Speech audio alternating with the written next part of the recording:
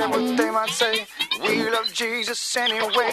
When David uses the term heavy hand, he's talking about God drawing near to press upon David to show David that God is still in control.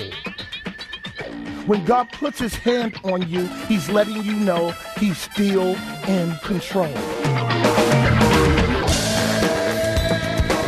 it good to worship and adore a risen Lord? Hear what they might say. We love Jesus anyway. Hear what they might say. We love Jesus anyway. You find yourself caught in sin. How do you respond? How do you handle it? If you're like most, the desire to repent is there, but the fear of going before the Lord, seeking that repentance, often finds ourselves in a dilemma that should lead to deliverance, as we'll see today on Way of Grace. Welcome to the broadcast from Grace Bible Church here in Hayward. Let's catch up with Pastor Jesse Gistand here in the 32nd Psalm and the 5th Psalm as we take a look at David's response to his sin and the forgiveness of that sin and how you and I should respond as well.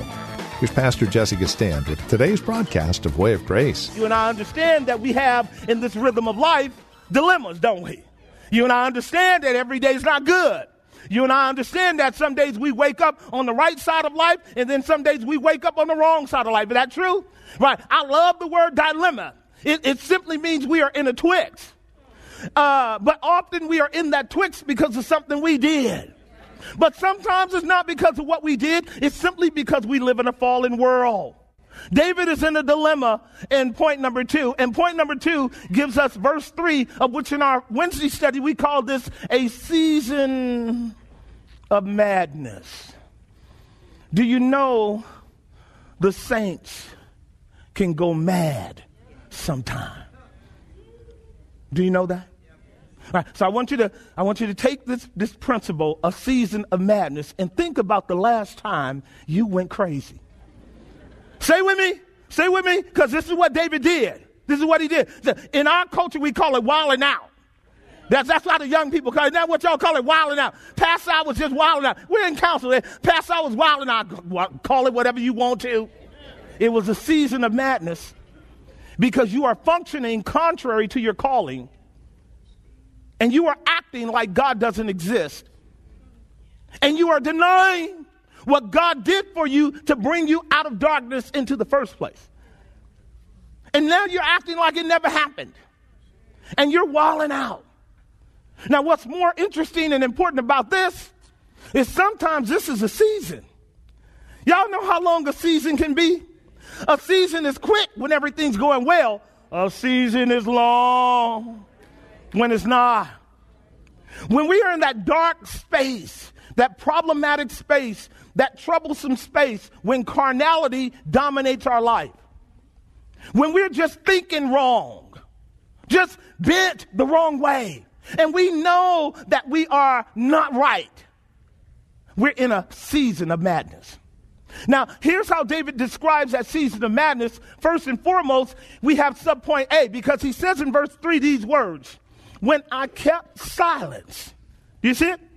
Now, ladies and gentlemen, you have afforded the history and backdrop to our text. If you didn't, wouldn't it be strange for David to be dancing in verse 1, and then in verse 3 says, when I kept silence? Why? Because the whole narrative has changed. What has it done? It's gone back to the premise upon which David now is dancing.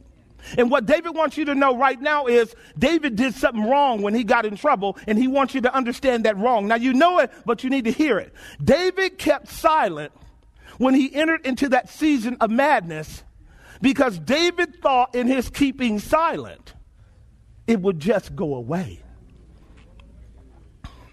Right, so we're talking about the forgiveness of sins, and I'm wanting you to understand that for God to forgive you of your sins does not mean that God lets you get away with it.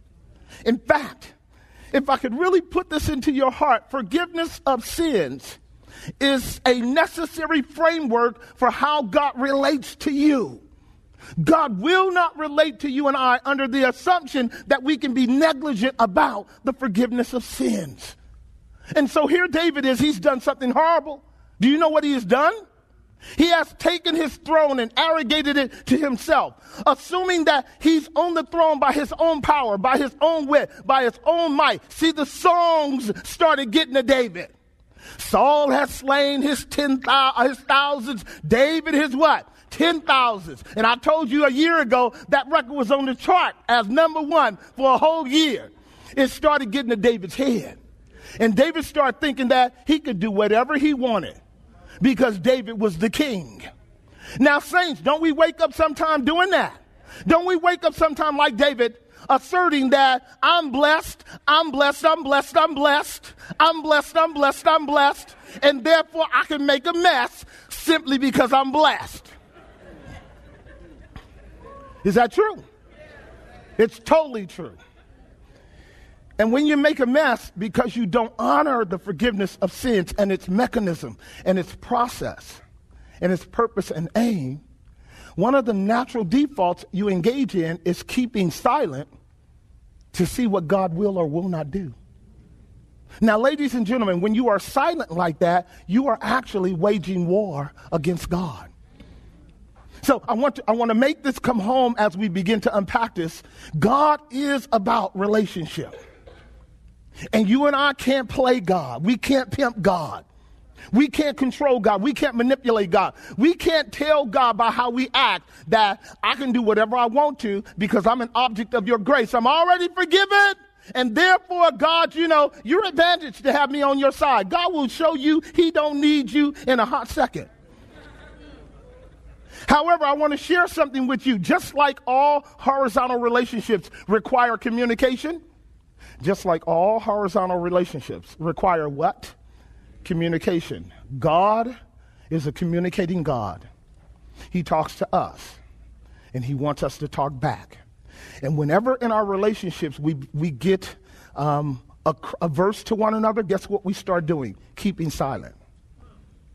See, once offense takes place in the relationship, somebody stops talking. Is that right? Raise your hand if you're in the house with me. Somebody stops talking. Right. And we know something is wrong when somebody stops talking, right? Now watch this. It's bad when both parties stop talking. So what God did was not talk to David for a whole year. Since David didn't want to talk to him for a whole year. And what David wants us to understand is you can't do that because you're asking for trouble, since God has loved you enough to look upon you in Christ, grace you, redeem you, justify you, reconcile you, and establish a context of relationship on the basis of forgiveness. He's going to get you to talk. He's going to get you to talk. So under point number 1, subpoint A, the silence of sin, what? Separating the soul. That's Isaiah chapter 59, verses 1 through 3. Your sins have separated between you and God. And believer, child of God, do understand this. When you and I let our sin rule, it puts a wall between us and God. And we know it because the graces of God begin to diminish in our life. Let me share with you what it sounds like when the silence of sin begins to separate your soul. This is what it sounds like. Are you ready?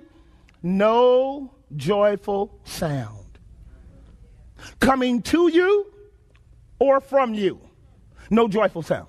Here's what it sounds like when the silence of sin is separating the soul. No encouragement coming to you or from you.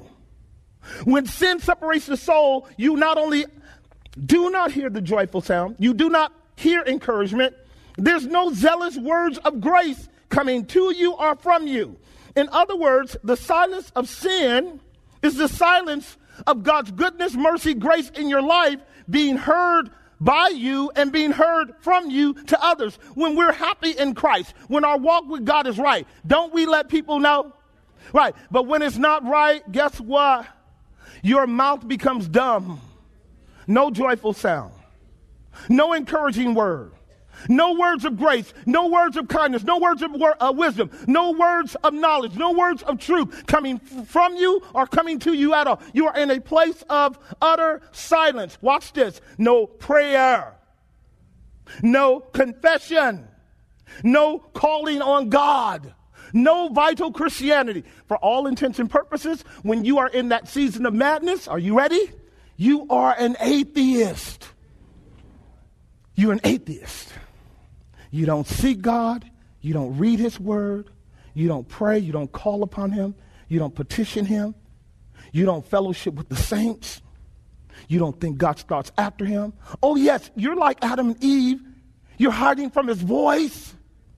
You're hiding from his voice among the trees, putting on fig leaves, right? You can hear his voice calling you, where are you? But in that averse state of a season of madness, for whatever crazy reason, you act like God doesn't exist. Isn't that what David did? For a whole year after committing sin with Bathsheba, David's soul began to dry up. And David says in our text, when I kept silence, what? My bones waxed old through my roaring all the day long. See it in verse 3? When I kept my mouth shut, when I stopped talking to God, when I no longer went into the presence of God, when I tried to hide from God, my bones waxed old through my roaring all the day long. And to appreciate the language here, you have to now understand that David is talking about a deep psychological and physiological impact on him because of a broken relationship with God. See, what I love about David is David took God seriously about relationship. Now, when you love somebody and they begin to draw away from you, don't you get concerned? And when you love somebody the way we're called to love God, where God is our life, God is the source of our strength, God is the root of our existence, God is the grounds of our being, God himself is the moisture of our soul. When we get cut off from God by our sins, don't we feel it? Don't we feel it? David's feeling it. When I kept silence, my bones waxed old through my roaring all the day long. What is he describing about the roaring? In his conscience, he knows he's not right because he's disconnected from the vine. He's in a season of madness. No fruit being born, not even leaves. And he describes this more fully in verse 4 like this, of which now I want to develop. He says, for day and night, your hand was heavy upon me, and my moisture turned into the what? Drought of summer. That's the picture of a tree drying up from the roots. A tree drying up from the roots. What David was saying, as long as I had not understood the importance and value of the process of the forgiveness of sins and did not operate in accordance with my side of the responsibility before God, I dried up. I know that I'm talking about somebody in the house today.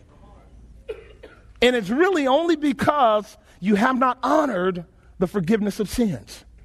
And what forgiveness of sins is designed to do for you and me who are still by nature sinners. And so David's going to teach us a lesson. David is going to teach us you can go a long time disconnected from God. You can go a long time dry. You can go a long time with your conscience roaring. And the only thing you can do is continue in that mad season of getting high and drinking and partying and distracting yourself among the trees of noise to drown out God's voice. That's what people do.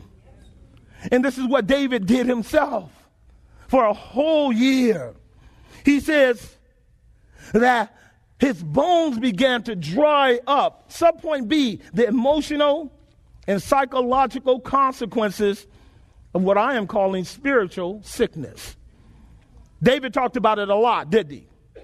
Psalm 6, verse 1 through 3. I want you to see this. Is it possible that a believer in a condition of backsliding or waywardness can become so spiritually depleted that he or she is emotionally and physiologically sick? Is that possible? Listen to what David says in verses 1 through 4 of Psalm 6. O Lord, rebuke me not in your anger, neither chasten me in your hot displeasure. Have mercy upon me, O Lord, for I am what? O Lord, heal me, for my bones are what? Same language, isn't it? Now notice what he says. My soul is sore vexed, but thou, O Lord, how long? You know what David is doing now? He's smarting from having separated from God. And then assuming that God was going to come along and start restoring him from his emotional and physiological distress. But what David had to learn was, in order for restoration to occur, God has to press his hands down heavy upon you to get your attention. Which brings me to my next point. What I love about what David said in verse 3 of our text, Psalm 42, pull that back up. He said, God's heavy hand was upon him. You see it? First, I kept silent, and my silence impacted me. And then he says in verse 4, but eventually my bones started roaring, and I became troubled internally. And then he attributes it to this. For day and what? Your hand was what? All right, let's talk about how God shows up when he wants to discipline you. Here comes the hand. And it's the hand of God that God uses all through Scripture. And when I began to examine this, I learned something about the way God works with his people and the way God works with lost sinners. When David uses the term heavy hand, he's talking about God drawing near to press upon David to show David that God is still in control. When God puts his hand on you, he's letting you know he's still in control. See, when God takes his hand off, you and I can for a moment deceive ourselves and think we're free to do whatever we want. But when God puts his hand on you, guess what he lets you know? You're not in control. I am. And when he puts his hand on you, now he's about to move in areas that I think you would agree. Providence. He's getting ready to move in areas of breaking down your circumstances, of depleting your resources. God's heavy hand now is upon you prophetically, where you're hearing words of admonition and correction from a distance, and you know it's God, but you haven't yielded yet. You know what God is doing? God is showing you in his love that even though you are hardening your heart won't stop God from breaking you. Stay with me. I want to show you the analogy of this because I thought this was so uncanny. Now, God is the God of all flesh, is he not? God runs the world. He created the world. All nations were made by him. Every king, every ruler, every monarch is God's monarch, saved or not. Isn't that right?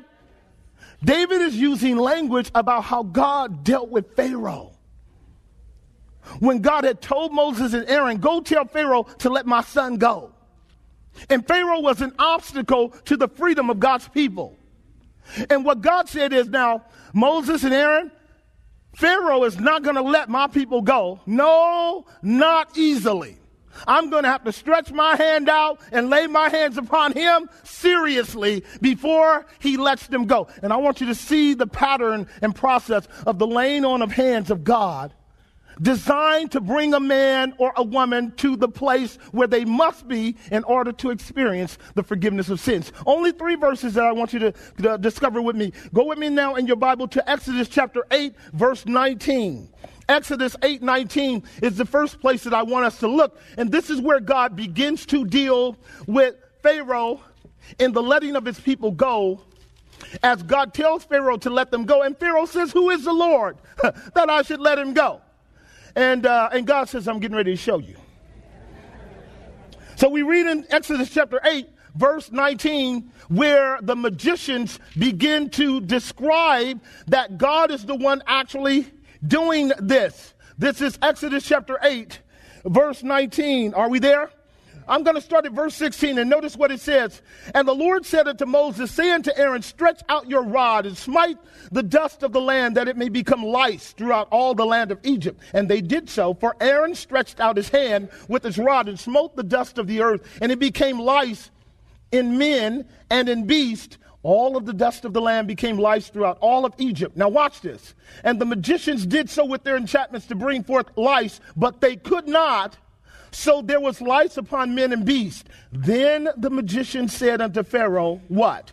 This is the finger of God. Now, ladies and gentlemen, God put his finger on the nation of Egypt. And Pharaoh looked and saw the suffering of the people. And you know what he did? He hardened his heart. Look at the next verse. Do you see it? Or the latter part of the verse. And Pharaoh's heart was hardened, and he did not hearken to them as the Lord said. Do you see it? This is a merciless ruler, isn't it? His people are being destroyed by judgments. And what is his heart doing? Hardening itself. The magicians call this the finger of God. Now, God's going to ramp it up a little bit. Go to chapter 9, verse 3, and notice what it says. In chapter 9, verse 3, we have this language.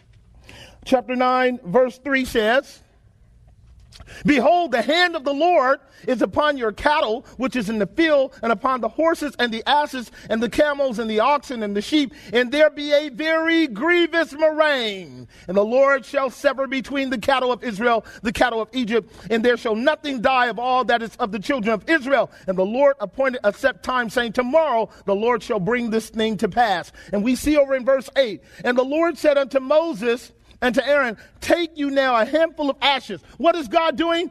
Destroying and smashing the gods of Egypt, pressing down heavy upon Pharaoh to harden his heart until Pharaoh breaks. While we read in chapter 9, these same words in chapter 9, verse 15. Look at verse 15 of chapter 9. For now, God says, I will stretch out my hand that I might smite the people with pestilence, and you shall be cut off from the earth. And in very deed, for this cause, I raise you up to show my power in you. This is God talking about Pharaoh. And that my name might be declared through all the earth, as you exalted yourself against my people, that you would not let them go. Behold, tomorrow about this time, I will cause it to rain a very grievous hail, such as had not been in Egypt since the foundation of the world. Amazing. Look at verse 23. And Moses stretched forth his rod toward heaven, and the Lord sent thunder and hail, and fire ran along the ground, and the Lord rained hail upon the land of Egypt. So there was hail, fire mingled with hail, very grievous, such as was none like in all the land of Egypt since it became a nation. Now notice what it says in verse 26. Only in the land of Goshen where the children were, whereas there no what? In other words, God was judging Egypt and protecting his people. Is that right? But his people was learning the nature and character of God against sin. I want to show you now verse 27. And Pharaoh, here it is. And Pharaoh sent and called for Moses and Aaron and said, watch this now. I have sinned this time. The Lord is righteous and I and my people are what? What has God gotten Pharaoh to do? Acknowledge his wickedness. Acknowledge his sin. Admit and confess that he opposed the true and the living God. You see what God's heavy hand is designed to do? You see what his heavy hand is designed to do? Now, if God can do that to a nation, can he do that to a person? Are y'all with me so far? Watch this now. I want to show you something about this. This gives us insight into the nature of God. Do you know what God did? God let the plague go. God took his hand off the plague simply because Pharaoh confessed his sin. Do you know that?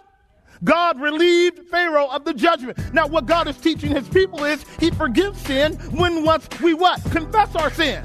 When we acknowledge our rebellion against him. Well, time permits us to go no further. You have been listening to Way of Grace, the daily radio ministry of Grace Bible Church in Hayward, featuring our teacher and pastor, Pastor Jessica Stand.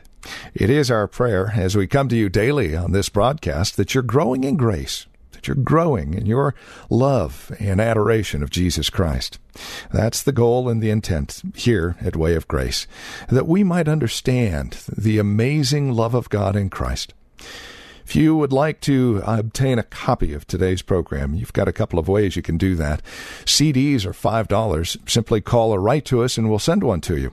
Or if you're internet savvy, simply stop by our website and you can download the audio file in MP3 version, and that one's free. Grace-Bible.com is our website. That's grace-Bible.com. And again, if you're willing to write to us or contact us by phone, if you would like the CD, simply do so at 510-886-9782. Again, that phone number is 510-886-9782. The address, if you're writing to us, is 22768 Main Street. That's here in Hayward. The zip code, 94541.